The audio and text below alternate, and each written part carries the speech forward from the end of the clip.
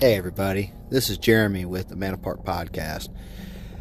This podcast covers rape and pedophilia cases, as well as highlight organizations that make it their mission in this world to fight for children. I appreciate you clicking on to my podcast and listening to these episodes. I also have survivor interviews that I share as well, which can be very graphic and heavy, but is much needed to be heard in this day and age. Because, like a lot of people, I myself was not aware of how troubling and how deep this issue really was, until I started hearing survivors and listening to the heinous and horrific things they went through. So thank you for clicking on this podcast and listening to these stories. While I know they're deep and disturbing, we need to know what goes on with the victims and survivors and what they went through, so that we can try to identify the problem, and then we can figure out how to solve the problem. My podcast is not for the light of heart. It's not for the faint-hearted at all. It's not for anybody with a weak stomach. These stories will change you mentally. They will make you question your faith. They will make you wonder, why is it that the systems that are in place do not protect children and do not give justice to survivors? And that's what I want it to do. I want it to make you think. I want it to make you go and be curious enough to do the research as well, and to go out there and seek the answers and find the truth to all of this. Because somebody has to. I myself was just a man who was tired of seeing these babies being harmed. And from there, it grew. And I found out so many different traumas that I never knew existed. So thank you for joining me on this journey. Thank you for clicking on this episode. Thank you for supporting me. It does mean a lot, and it's much appreciated. And I'm glad to know that since I've started this journey, there are so many individuals out there that care about protecting children and helping survivors like I do. With that, here's the latest episode. Warning: the cases that I talk about here are under the assumption that the individuals that are accused allegedly committed these crimes, unless they have been convicted in court for the crimes that they have been charged with. This is by no means me making any kind of accusations whatsoever. I am simply commenting on news articles and stories that have been shared with me through individuals who may or may not have experienced these said stories. This is not fact. This is purely my opinion, unless they have been through court and they have been convicted. Please understand that moving forward. Thank you.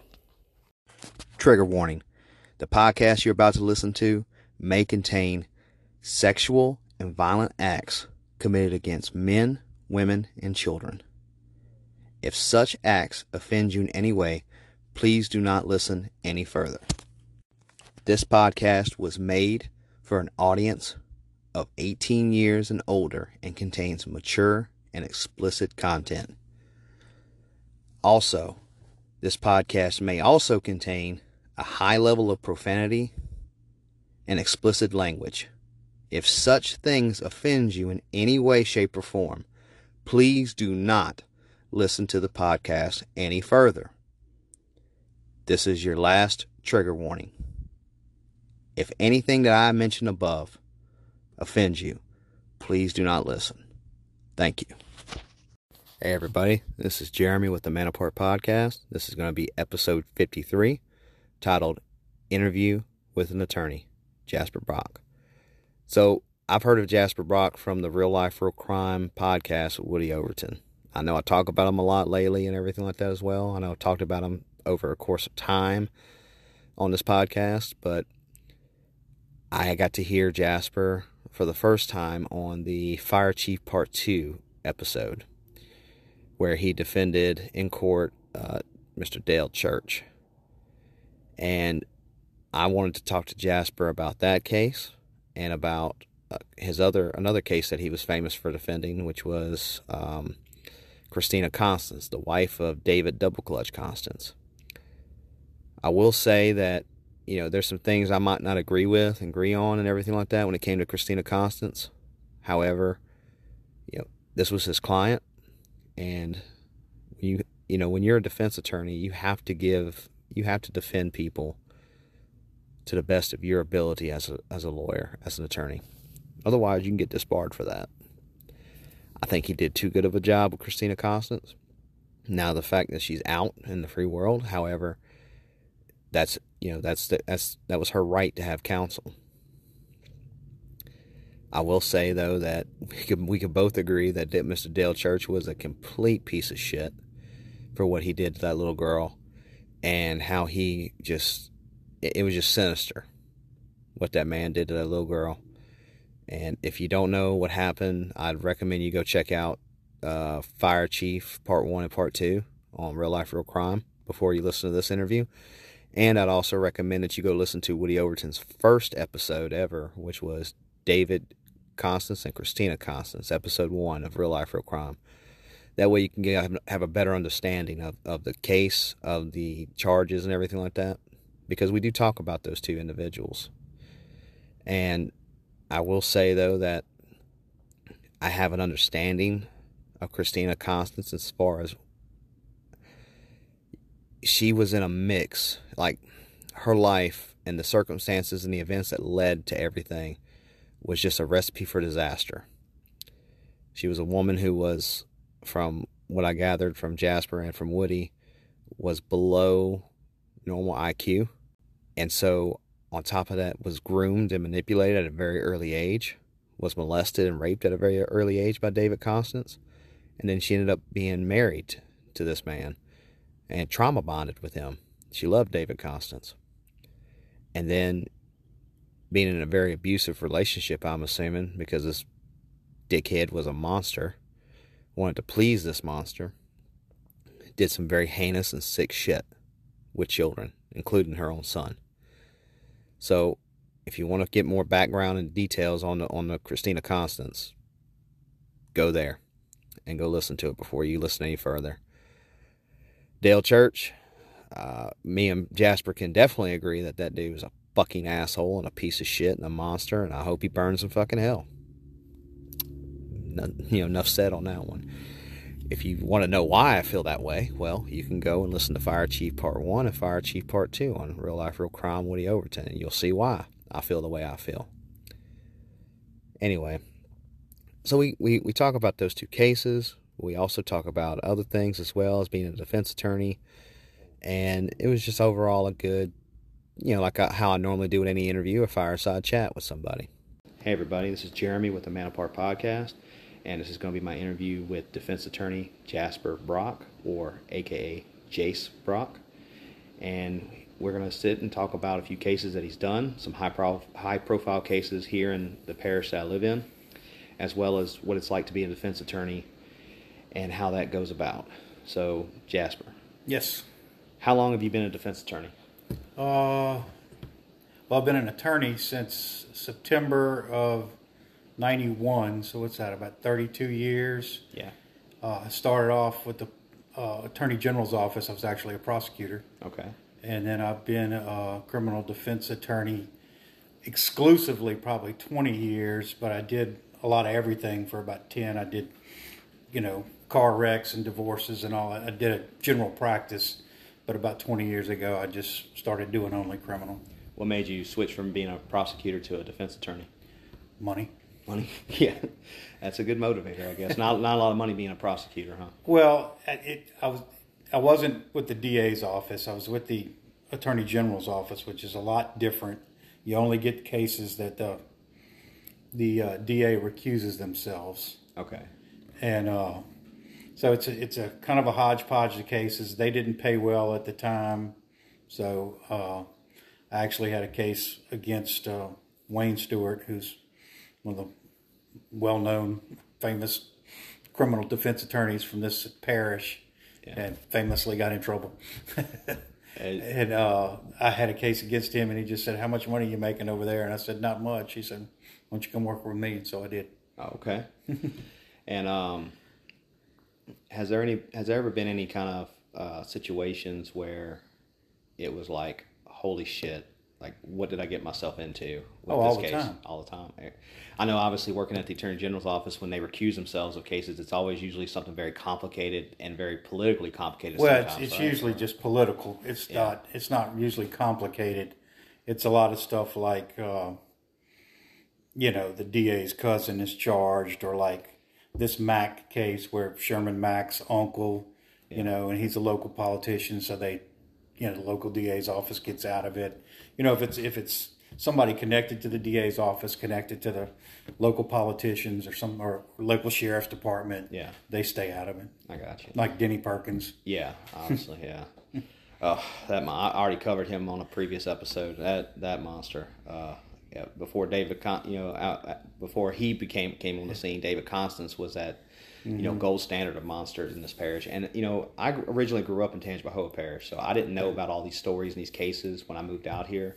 And the most famous one came out of Tangipahoa. Probably before your time. Oh, are you talking about the Hosanna? Yeah, church? Yeah. That's the one that shook me when I was around 17 when that happened. Yeah, I was involved in that one long ago. Oh well, I definitely need you back on the podcast for that one. I don't even remember the guy's name that we represented, but he was one of them. Yeah, Louis LaMonica Jr. was the main guy, and you had a Benoit. I think his name was Benoit. Was the deputy that was involved. There was also Trey Bernard. There's like 9 of them all involved in that church, and it was, dude, it was fucking heinous.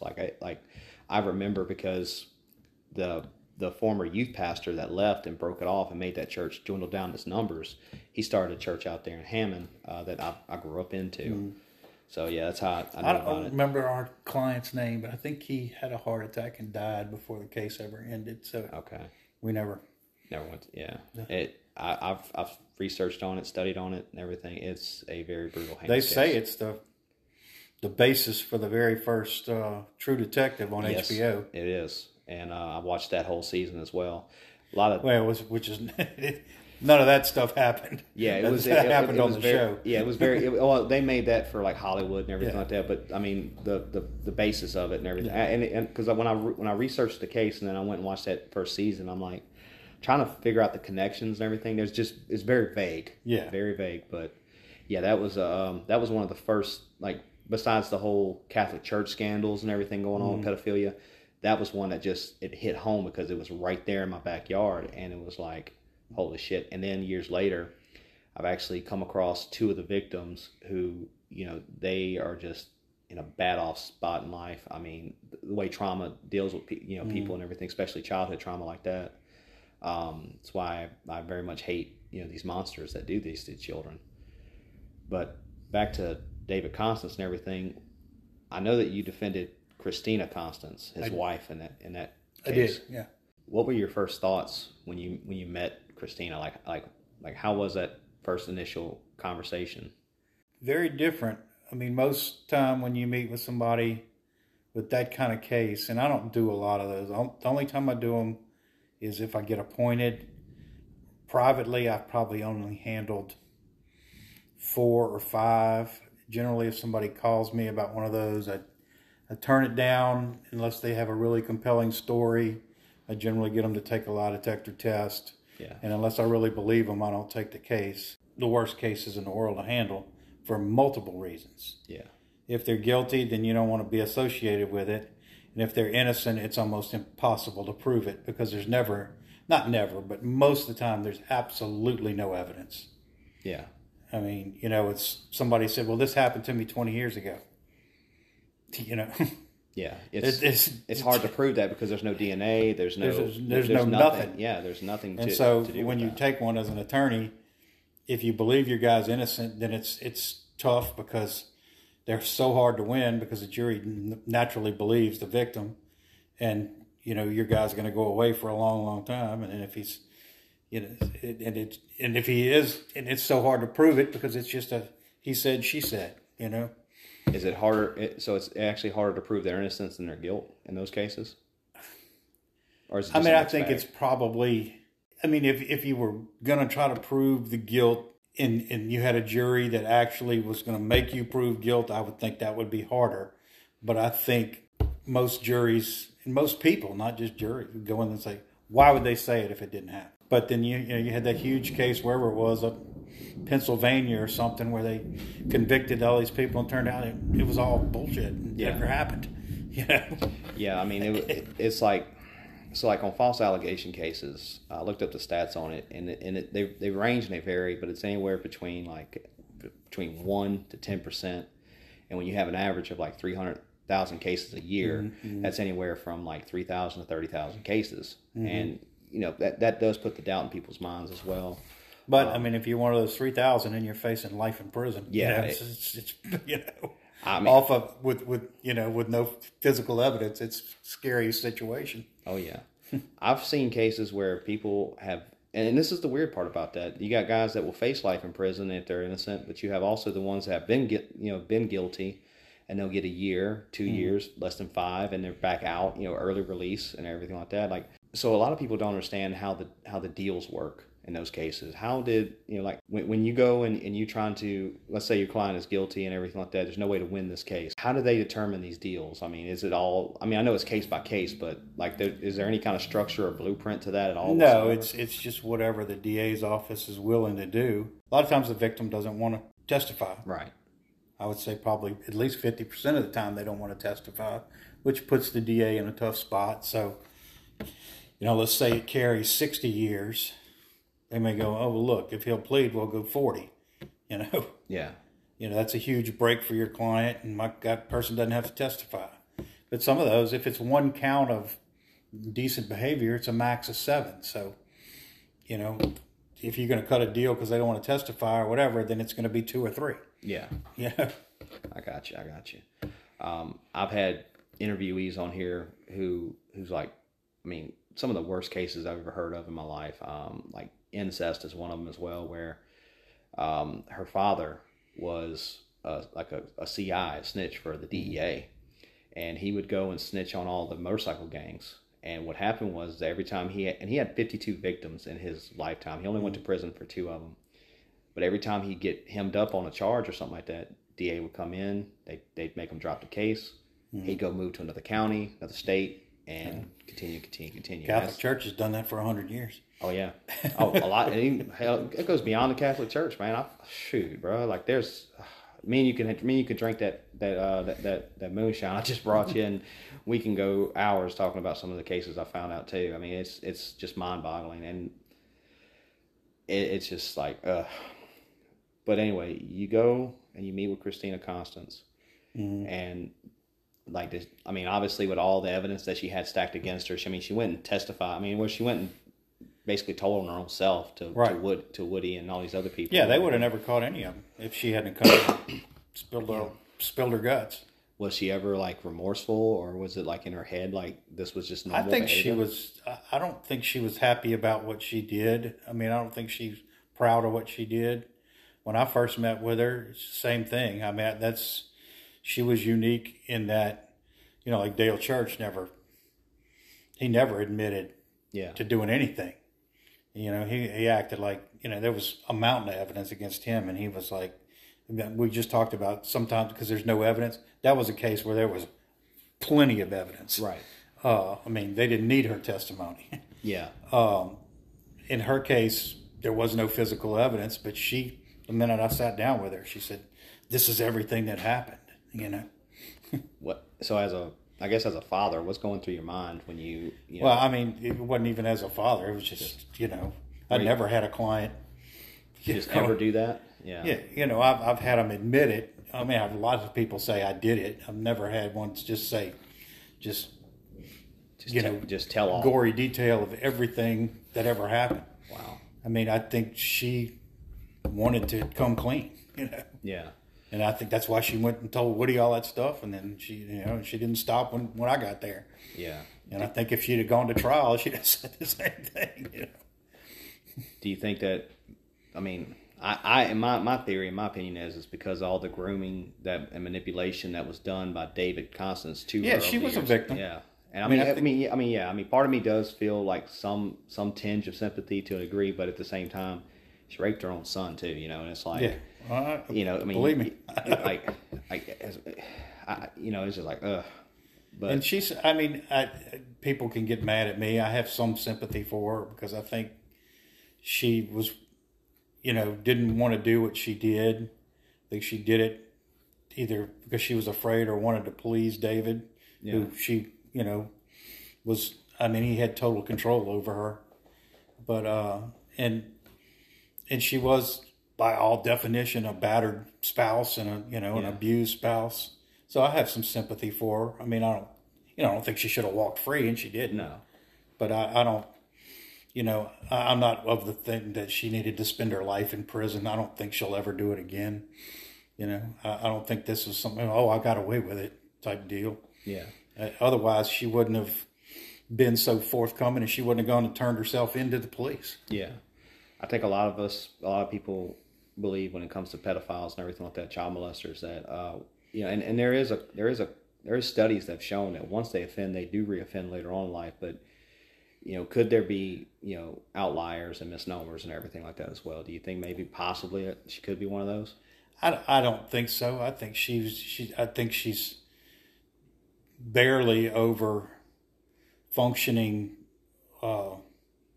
intelligence. I mean, I'm sure she doesn't fit the I don't know what the number is, 78 or 79 that says you're mentally impaired, but I bet she's not IQ, much. The IQ number, yeah, I got you. Yeah, I would bet she's not much over it. I got you. So I mean, she was more like dealing with a 13-year-old than she was with an adult when you were talking to her. Yeah.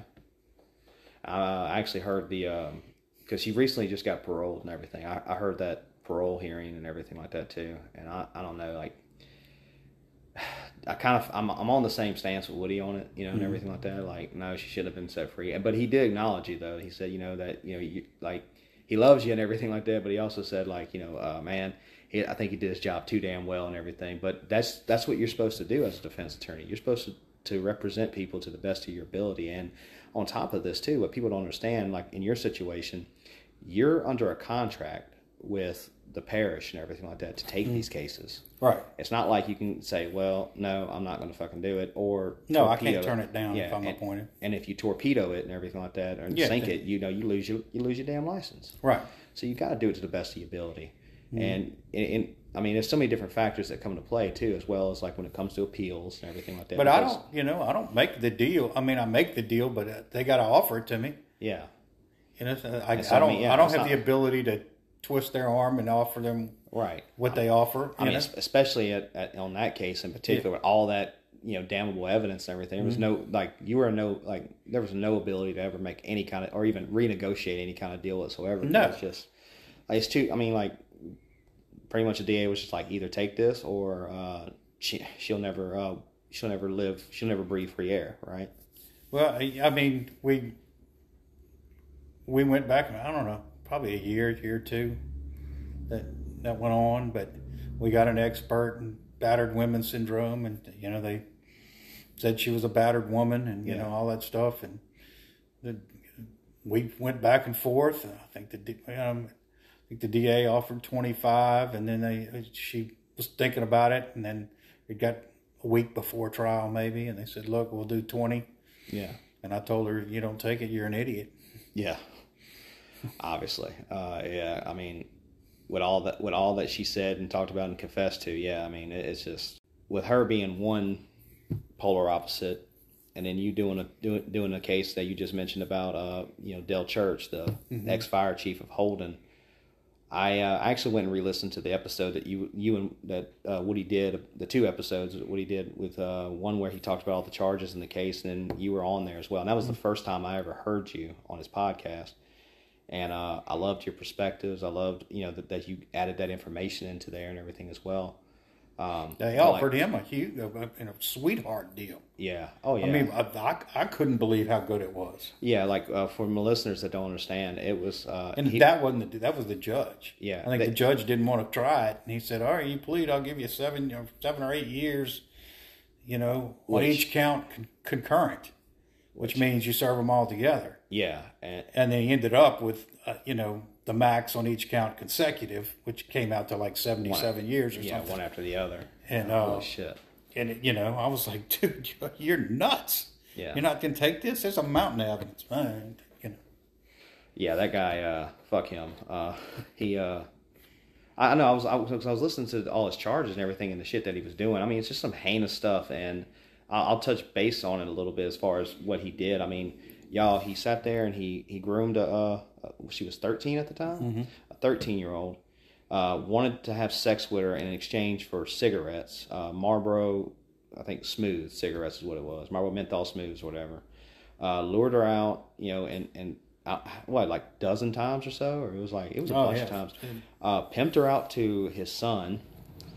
Pierced her for her 18th birthday or 21st birthday or something. Yeah, and I agree with Woody on that. Yeah, that's the gift that keeps on fucking giving, right? Yeah. Making your son a sex offender for the rest of your life. Yeah, good fucking dad of the year right there, right?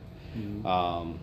What else? He also pierced her nipples too and everything, and just it's all this sick shit that he was doing, and it progressed and progressed and progressed. And even when he got caught, I think he even during his trial, like with all the back and forth, didn't he go back and meet her again and everything? And what happened was when they originally set him up, like they I don't remember how they were doing it. I guess the parents were helping, and they had her. He was contacting her, and they had found out, so they were the one. Oh yeah, the Facebook. Yeah, They were communicating with him, and it wasn't her. Yeah. And they said, "Meet me." She said, "Meet me at the park." Well, it was them, just like catch a predator. Yeah. So he shows up at the park, and they arrest him, and so he hires Louis Oglesby, who's very well known attorney in Baton Rouge. Pays Louis, I think, $10,000, and he gets a bond, gets out. Louis had the case maybe 2 weeks, 3 weeks, I don't know.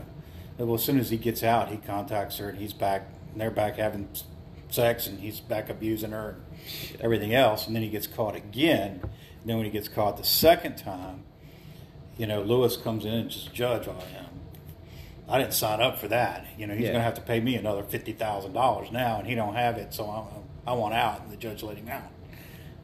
And then it got put on your lap. It got put on my plate because when he said, or when they found out that the son had sex with her as a birthday present, then they charged him. So the public defender got him because he had Louis Oglesby. Yeah. So they were like, well, the dad's already got an attorney. Public defender's going to take the son. And then when they let Louis off, then there wasn't anything. And I got stuck with it. So Louis got a bunch of money and walked away. Yeah, pretty much. Yeah, 2 weeks barely. Well, like a bail hearing. That was pretty much it, right? I mean, pretty much. Yeah. Jesus, man. That's some easy, quick money. I guess he hit a lick on that one, and then you got stuck with having to do all the legwork and hard work and everything. And I remember you talking about in the interview with Woody too. It was like he was going over some of the most asinine, stupid details in that case, like. Because after the case got out and everything like that, a lot of his cousins and family members and stuff like that he also molested and raped over the years. They came out, cousins. They all came out and testified against his ass. It was I think 8, 9 of them, 10 of them. I don't remember how many. It was at least 7. At least 7. Yeah. And it was all afternoon. They all came one by one and told their story. Jeez. We spent probably from 2 o'clock to like 5:30 in the courtroom, listening to every one of them come and tell their story. What was going through your mind whenever you was listening? There's nothing you can do. Yeah. It's like, it's not, and he, like I said, he's sitting there going, oh, that never happened. I would, they said it was in my grandmother's bedroom and it's in the other side of the house. Yeah. That means a fuck, right? Right. But it's like, that ain't going to change anybody's mind, dude, when 7 of them are saying the same thing. Yeah.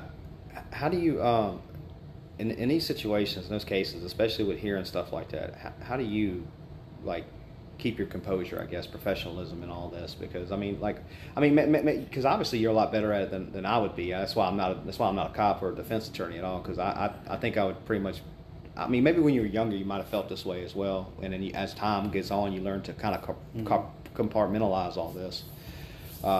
Do you ever once just want to look at him, just smack the shit out of the guy? Oh, all the time. Yeah. Oh no, you can ask my wife. I come home and a stupid motherfucker. Yeah. Because because that's the bad part about it. All of us believe we cuss our clients all the time. Some of them cuss them out, to their face. Some of them, Yeah. But when defense attorneys sit around talking, we're all bitching about our clients. I got you. Just like how cops might get around and talk about arrests and cases and stuff like that. Yeah. I mean, believe me, there's lots of them. You go, you know, I got this dumbass. I've got this. You wouldn't believe how sick this bastard was. You know? Yeah. Was there ever a case where? I mean, there's plenty of them. I know you defended already. But was there ever one that was just like, I got to get the hell out of this. Besides Mark Lewis, Screwdriver Red, that they tried to put onto you and everything to go talk to him. Was there one that you got put onto and it was like, look, I got to get out of this one? Well, you can't. So there's not even worth. There's never like that.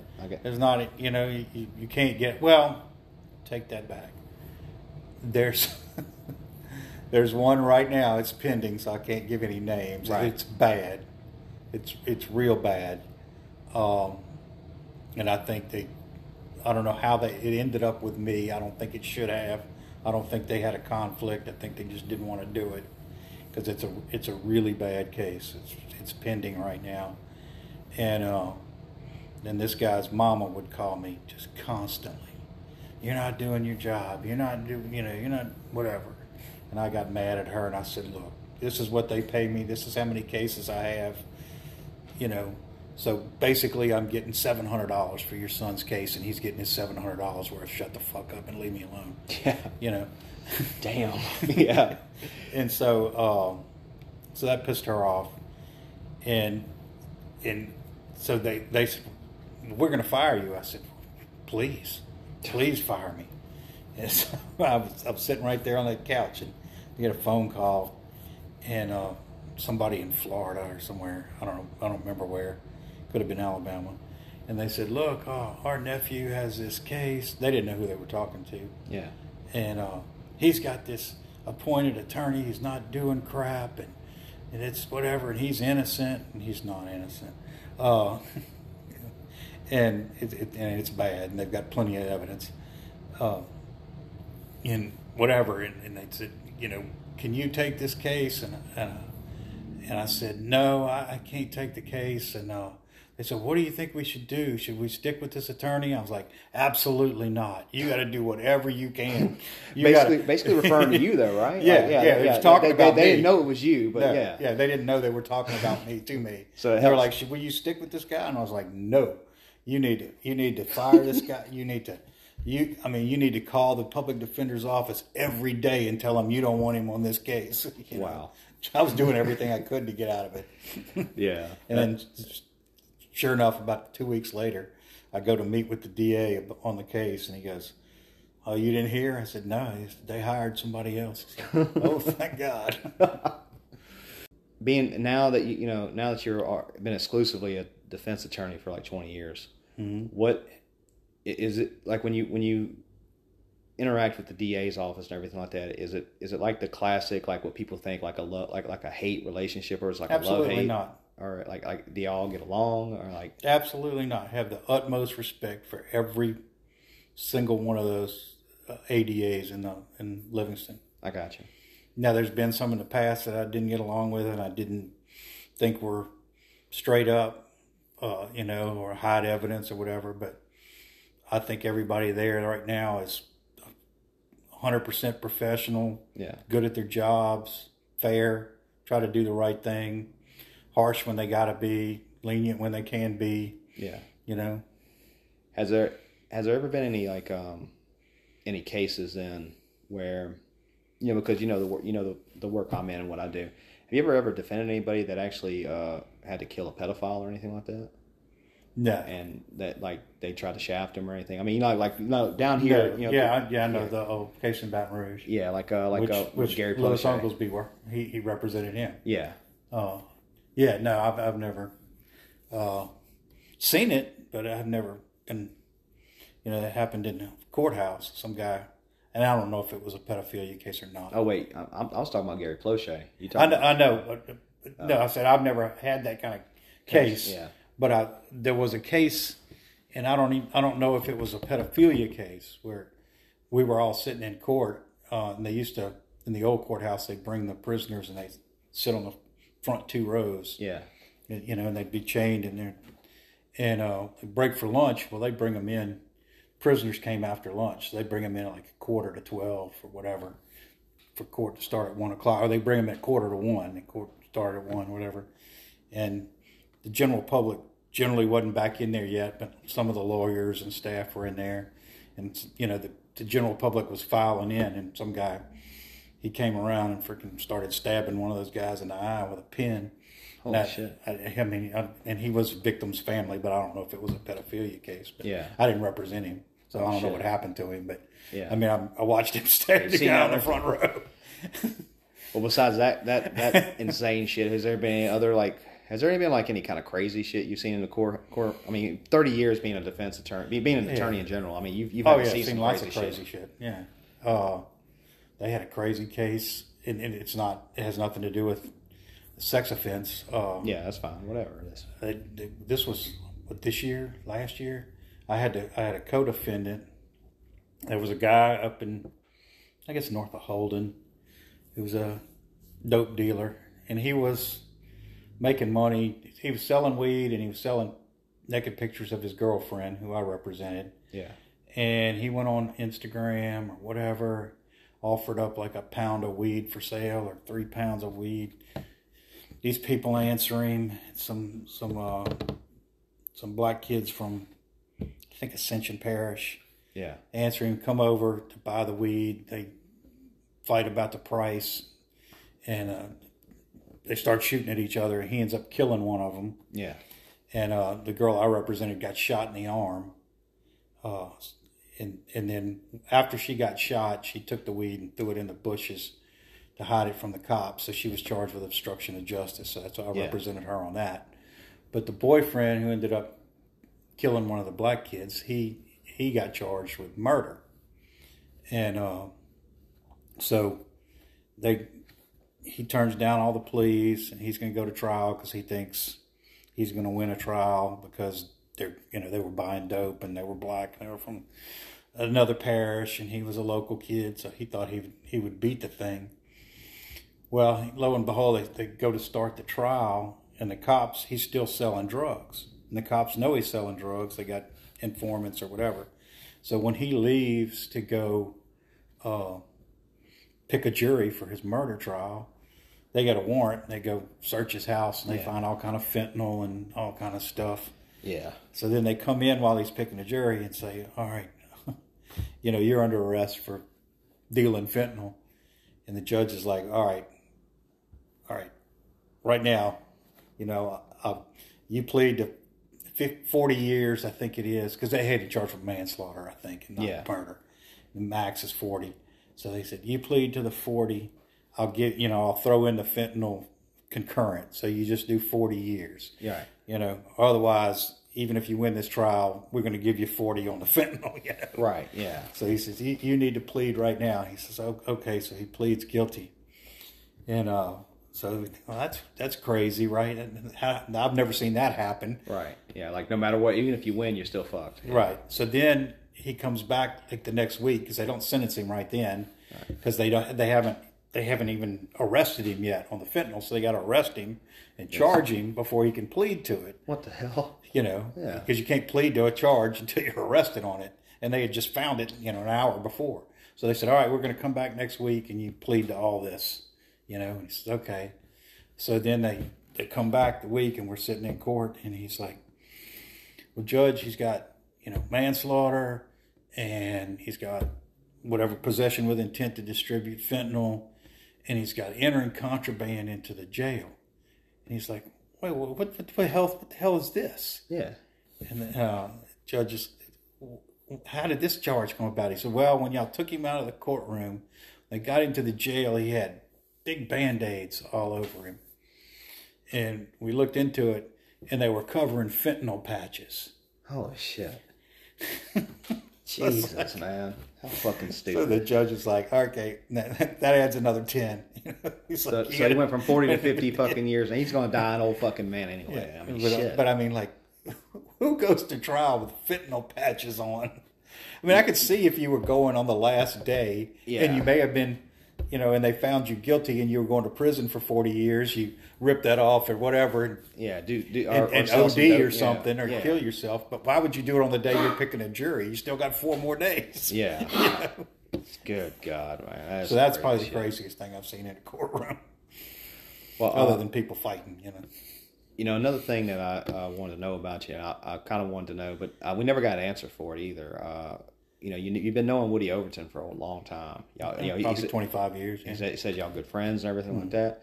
What is how'd y'all two like meet and everything like that and become friends? Well, I mean, we've had cases. I get along with just about everybody in the sheriff's department. When you know, when you've done it as long as I have, you basically you can sit back and watch, and you know. I mean, I can tell you right now, between who makes the cases and who comes to court and testifies, who's going to end up being a detective from the road deputies. Yeah. And you can see it. You can see them. You can see who the guys who are gung-ho and are making making cases and coming in and testifying, and you can tell most of the time who's going to be a detective. So, so you see them from the start. Like I knew Woody when he was a road cop coming into court. And then once they get to be detectives, they already know you because you've questioned them in court and you talked to them. And it's not that adversarial. It is in court, but I'll call detectives all the time and I'll say, look, this guy just called me to hire me. What's the story on this case? And then sometimes they'll say, hey, man, we've got your boy's nailed. He's fucked, whatever. Yeah. Sometimes it ain't that strong of a case, but, whatever. Or they'll call me and say, look, I don't care if they knock this down to a misdemeanor. I just had to arrest him on this thing, whatever. Yeah. Has there ever been, like, where you seen Woody in court whenever it was on his road days and everything like that, and you like, oh, fuck. Like he made, like, your case, like he made you work for that money. Like, is there any situations like that? No, not really. And that's not true of anybody. Not that he was one, that you could tell was going to be a rising star. Yeah. And he knew what he was supposed to say and what he wasn't supposed to say. And they train those guys. Those guys know exactly, they send them to school. This is how you say it happened. These are the words you use. This is, Yeah. And very few of them mess up. Yeah. People don't understand that in our business, if you have an aversion to losing, you can't do it because we lose 95% of the time. I got you. Like people watch TV and they go, oh, they're always suppressing evidence. I'd say 1 out of every 1,000 cases I get something suppressed. Yeah. Maybe 1 out of 1,000. Oh yeah. That never happens. They never throw out evidence. They never change venue. They never all that shit's so rare it's not even funny. I've found a few though. I will say I have found a few cases where, like, there's one in particular I know of, and I can't go into too many details on it, like on the podcast. But I can talk to you afterwards though, where they actually threw out like 2 or 3 pieces of evidence. But like when I looked at it, like one of them was a video file, right? Mm-hmm. And it was from one, like, how those cameras, they record motion, so they'll record for 60 seconds, stop, and then more movement they'll record. And it's one of those where it's like it goes back and forth, and like I can understand how they would throw that out as tampered evidence, right? Like it's not a consistent stream. It's not a it's by under legal cases and sense it's fucked up. Mm-hmm. And then there's just other pieces of it as well that I was like, when I read into it, like there was a report I read, there was like an audio file, and I'm like, why the fuck did they throw this shit out? And I wish I could talk about it with you on this, but I can't. It's just one of the things. But there was stuff like that. I've seen cases where they've had like their version of like DCFS reports. Every state's got a different agency for it and everything, right? Like there was one where a child therapist was like sat down with a 4-year-old boy, and this boy was autistic. Said that daddy likes to put wee wee in butt, mama puts mouth on my wee wee. Like sick shit. And it got to the point to where it didn't even get put in, like they investigated, quote unquote, a court somehow, and then the therapist kept reporting on it. Kept reporting. Eventually, CPS told the therapist just stop fucking reporting. And people find themselves like in those cases and in those situations, and they lose fucking hope because it's like, well, shit, the abuse still goes on, it's still happening. Well, there's a lot of issues when DCFS gets information. Yeah, because it's a fine line that I think they should have rules where as soon as they have inkling of something, they back off and get a cop. Yeah. But they don't. They try to investigate it themselves, and then they're acting as an agency of the state, but they're not reading anybody their rights, and that's where the issues come in. So if DCFS or CPS investigated somebody and they said, yeah, because they'll go in there and tell, oh no, you have to talk to me, whatever. Whereas the cop has to, he has to tell you have the right to remain silent. Right. But she's, well, I got a badge and I'm telling you, well, that's where you get into trouble on those things. Yeah. Because they're acting like police and they're not, but they are an agency of the state. So, there's an issue of whether.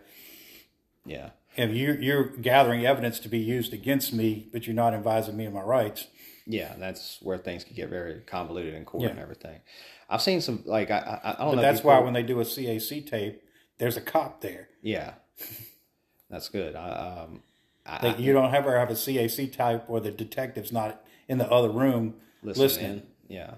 If you had any advice for anybody that's hemmed up on any kind of charges, really don't want to give any advice to any pedophiles or anything like that. I hope they all go fucking rot in prison or burn in hell. But for people that might, let's say, because I deal with people that also have been through drug addiction. I've dealt with people that have dealt with assault charges and everything like that as well. And, for protecting their family type shit. Not like just going out, like beating the shit out of somebody and robbing them, but for actually protecting their family. Like, what would be your advice to somebody like that if they get hemmed up in a situation? I would tell them never talk to them. Never give a statement without an attorney. Gotcha. Never. Because even if they're going to arrest you, you're never going to talk them out of it. Yeah. All you're going to do is give them, even if you don't think you're giving them details, you're giving them details that, you may be innocuous. You may say, well, he was sitting over there and he had a red shirt. And they have some witness that said red shirt. And they go, oh, we got him now. Yeah. Whereas you're better off just shutting the hell up. Shutting the hell up and letting the attorney do the talking. Yeah. What's that process like for when they get arrested and everything? Like how long do they have before they get allowed to give them a phone call and everything? And they don't get a phone call till after they're in the jail. Yeah. So all that processing and everything like that. Mm-hmm. Yeah, that could take up to a day or so. At least. Well, it's if they arrest you at 1:00, you may get a phone call at 4 or 5. Yeah. Yeah. Do you? That's what I mean. You get to the jail at 1:00. Yeah. Do you? Do you handle bonds and everything like that with your clients, or do you have, or do you like do bond hearings? Yeah. And everything like that. So, what was I going to ask too? So, do you have good relationships with bail bondsmen around here as well? Do y'all work with them? Pretty much. It used to be, I'd say 10 years ago, that was your best source of business with bondsmen, because they're the first person to get called. Yeah. And so, bondsmen, although the bondsman would refer people to you, or the bondsman calls you and says, look, this bond's $100,000, whatever, you think you can get it down, I'm going to tell them to call you, whatever. Or they meet with the family and they go, oh, we can only afford 60 and it's 100 or whatever. Then we'll call this guy. He may be able to get it down to 60 for you. Yeah. So kind of wanting to kind of wrap up a little bit on everything, because you did give me a good bit of information. I want to know, do you have any funny stories with Woody at all? Because because a lot of my listeners are also listeners of Woody too now as well. They love there was one case that Woody, and it was I don't remember the guy's name, but this thing went on for just days. This guy was so stupid. He had this girlfriend. He wasn't a young guy. He was probably mid-40s, and he worked for first backstory. There was a guy that owns a body shop here in town, a very successful body shop. Yeah. And he got charged with rape. And he hired me. It was a bullshit deal. It was a pissed off girlfriend. Okay. And she claimed rape. And he got arrested, had to bond out on $200,000 and whatever. And ended up getting thrown out because it was bullshit. She was his girlfriend. They slept together, 5 nights a week. And she was just pissed off that he broke up with her. But anyway, he had an employee, and this employee, his girlfriend had him arrested, said he beat her up or whatever. So he's like, man, I didn't beat her. I didn't do anything. This bitch is crazy. It's nuts. I said, all right, well, what are we going to do? So I called Woody. I don't think it was his case. And he said, well, he said, let me talk to the guy. He said, can I talk to him? I said, yeah, talk to him. So he and Woody start talking. Woody says, well, I'm going to give you a lie detector test. Yeah. So he takes a lie detector test, passes it. So Woody tells the DA, so I don't think he did it. He said, he passed the lie detector test. This is what's whatever. He says, all right. So then we're sitting there and we're talking, and me and Woody and the guy, and we're like, dude, just don't go back to her. Just don't go back to her. Right, yeah. So like 2 weeks pass, get a call, he's in jail. It's like, what the fuck, man? He's like, whatever. Was with her. She said I beat her up, whatever. It's like, we told you not to go back to her. I think Woody does another lie detector test. He passes again. It's like, no, he didn't do it. We get him out of jail. DA's like, I don't know, just 2 times in a row. So he's out of jail. We're like, leave her the hell alone. Yeah. Like, oh no, I mean, this is twice. We got to prosecute him. And then him and Woody had gotten along, and they were like, they gotten to almost be friends. And then another 2 or 3 weeks pass, and then he's in jail again. No, like, what the hell's going on again? And so this time it's serious. So he came in, and he raped me. He's like, she's fucking nuts. I wasn't even there. I didn't even go to the house. Yeah. He said this wasn't one where, whatever. And so they arrested him for the rape because she said he did it. And she knew who it was. It was him. Blah blah blah. And even the cops, I don't know why they did it. So Woody gets the thing and he's looking at it and he's like, wait a minute. Y'all went in there and he said, and there's a dog on the couch. He said, yeah. He said, and this dog that was barking at y'all, the deputies that went there. He said, yeah. They said, did y'all ask her about the dog? The dog didn't bark at he didn't bark when he came in here. And he went crazy when we knocked on the door. Yeah. But, because she said he just came in quietly and raped her and left. Right. And then, of course, I think he passed a lie detector test again. And then she had so much shit that was, and her little brother was asleep on the couch. It's like, wait, and he didn't see anything? He didn't hear anything? Yeah. He came in and raped you? You didn't wake him up? No screaming or nothing? Yeah. Right. And the dog didn't bark. You didn't wake him up. So anyway, they end up finally throwing it out. And I think him and Woody ended up being drinking buddies for a while after that. But I think he had to take 3 lie detector tests. Jesus Christ, dude. 3 fucking lie detector tests. On 3 different charges. The same, because he kept going back to her. I was like, you dumbass.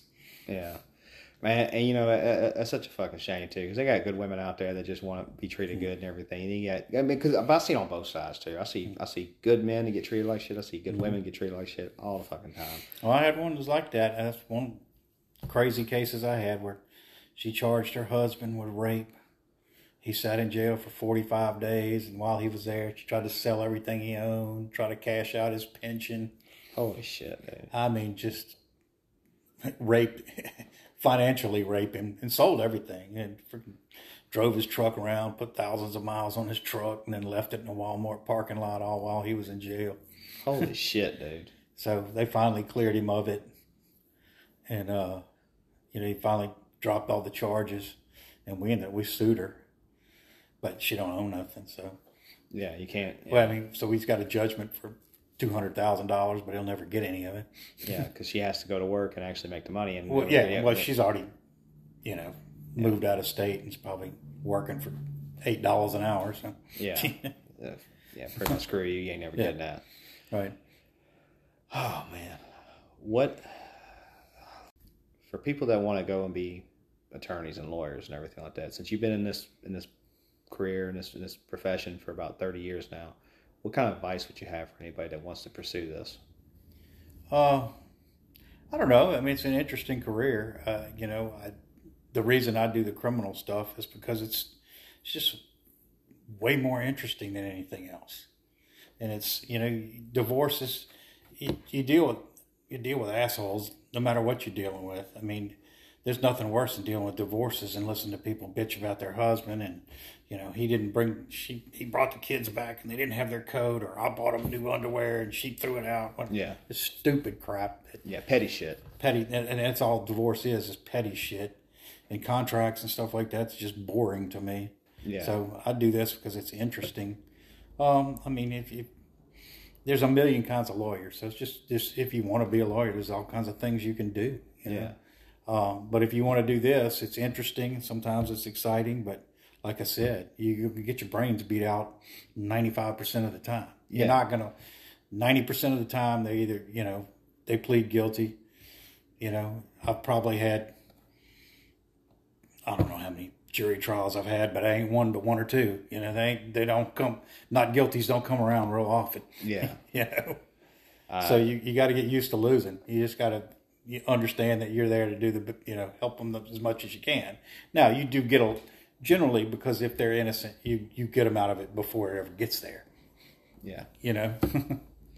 I know that, like people, because I talk to people when I ask them about lawyers and stuff like that and everything. A lot of especially convicts I talk to and everything. They throw out the public pretender phrase and all that shit like that. How do you feel about that when somebody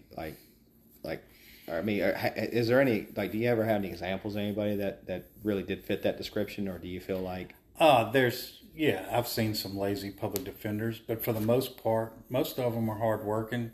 Yeah. But you got to understand, they get, when you come and hire me, I go talk to the DA. I can investigate the case. I can bug the crap out of the DA. I can say, this is, I have this, I have this, I have this. This is where you're wrong on this.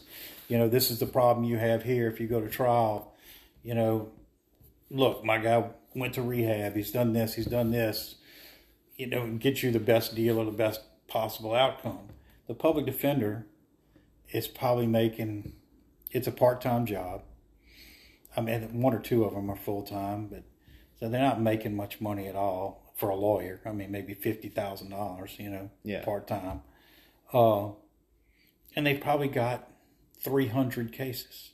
Yeah. What's that come out to? $400 a case, $250 a case?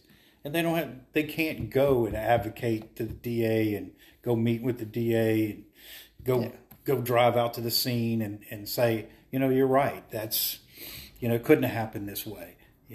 Because there's too many cases. There's no way you can go investigate every case. There's just not enough time in the day. So they do the best they can. And then you got to go see them in the jail. And that people don't, even the people in the jail think, well, you never come to see me. And they get pissed off. You don't understand. To go to the jail to see somebody, first of all, you got to call a day ahead and make an appointment. Yeah.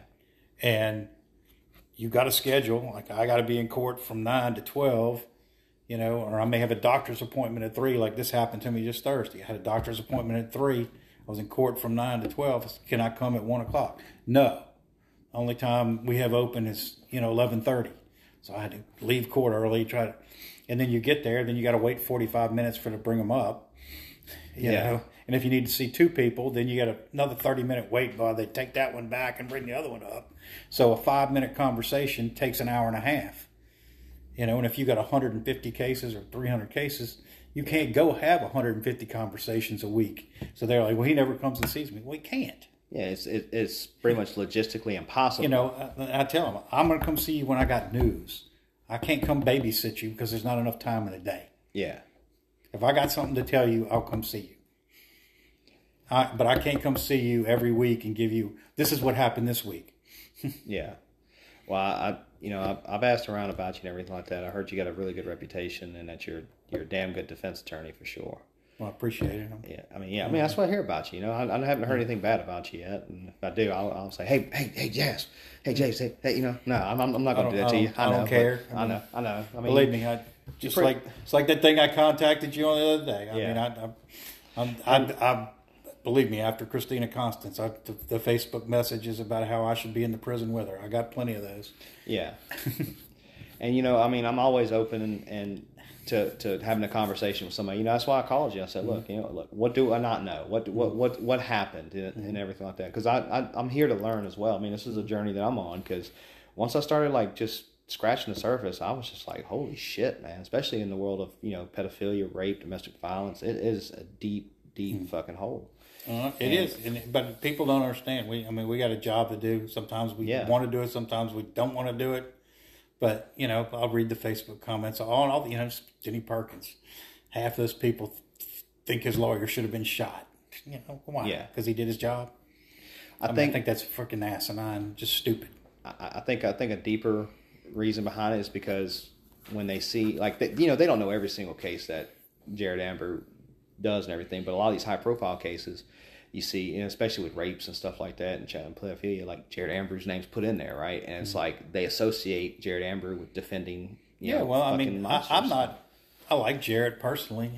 But go watch the freaking Netflix special. He freaking did a miracle for that kid. Yeah. Who deserved it. He represented Denny Perkins. Look, I represented Denny Perkins early on, and some of this it was just the protective order hearing, but it's not. You're human beings. You have a job to do. It's your profession. I didn't represent him on the charges, right? But still, but I did it because nobody else would. Right. His mama called 150 people, and I was like, just go in there and stipulate. She was like, no, we want somebody standing there. I said, okay, I'll stand there. Yeah. I know it's a rough thing to do, especially because you got to put aside personal feelings too and everything like that and at the end of the day too, in this country, everybody does deserve a right to counsel. And my feelings do get mixed on it a lot and everything, but what's right is right and what's wrong is wrong, and I have to stand by what I do, what is right at the same time, and which is everybody should have, counsel, a good, effective counsel as well. And people get what they pay for on top of that sometimes. So you roll your dice. You roll the dice when you get a public defender, or you take your chances with an attorney, whatever you can afford, or hopefully you have enough money to afford a damn good one. Well, my deal is if you hate us, fine, but if you hate us, then hate the Second Amendment too, because it's all in the Constitution. Yeah, that's all the 10 Bill of Rights. Either you like them or you don't like them. Yeah, but you can't choose which ones you like and which ones you don't. Yeah, no, it is what it is, and you have to respect it, right? It's don't hate the player, hate the game. Yeah. It's how they usually say that. But I don't have like an aversion or a hatred toward criminal defense attorneys. Hell, you never know what might happen in your life and everything like that. You never know. Situations I've been in my past and everything. I never got arrested, never got to go to court. I've done criminal shit as far as drug dealing and stuff like that. But I was young, I was stupid, I was reckless. And I changed my ways as well. And I was glad that somebody was older that pulled me aside and said, hey, you might not want to do this the rest of your fucking days. You might want to get your head out your ass and go do something smart with your life. You're a smart kid. Go do something better. Believe me, I've represented plenty. I had a kid, I'm not going to mention any names. They busted him for something stupid. I think he had one pill and some weed, but they charged him with a felony. That kid's in his 4th year of medical school. Yeah. He's not a freaking criminal. Hey, sorry about that, y'all. That noise in the background is just a old dog coughing up. That's all. So don't worry. It's not like we're trying to kill something back here. I just want to let y'all know. When they go back and hear it, they're gonna be like, "What the hell?" But yeah, man. I just it's always something good to learn and have a different perspective on my podcast as well. And I always, when I first heard you, I was like, I wanted to get you on there. And time goes by, we get busy, things of that sort of nature. But I do appreciate you taking the time out of your day, especially on a weekend, and allowing me in your home and talking to you and everything like that. And Jasper, man, laid back kind of guy. I like you just off the bat, just good old boy from Louisiana. That's the vibes you give me, and I appreciate you letting me in your home, man. Just picking your brain. No problem, brother. Thank you. Whoops. All right, y'all. Well, that's gonna be a wrap on this interview. I hope y'all found it informative. I hope y'all kind of got a little bit of an insight of what it was to be an attorney as well, and just a little aspect of his life. So I love y'all. Be safe. Protect all children if they're not your own. And remember, the Bowmen see, and the Bowmen never forget.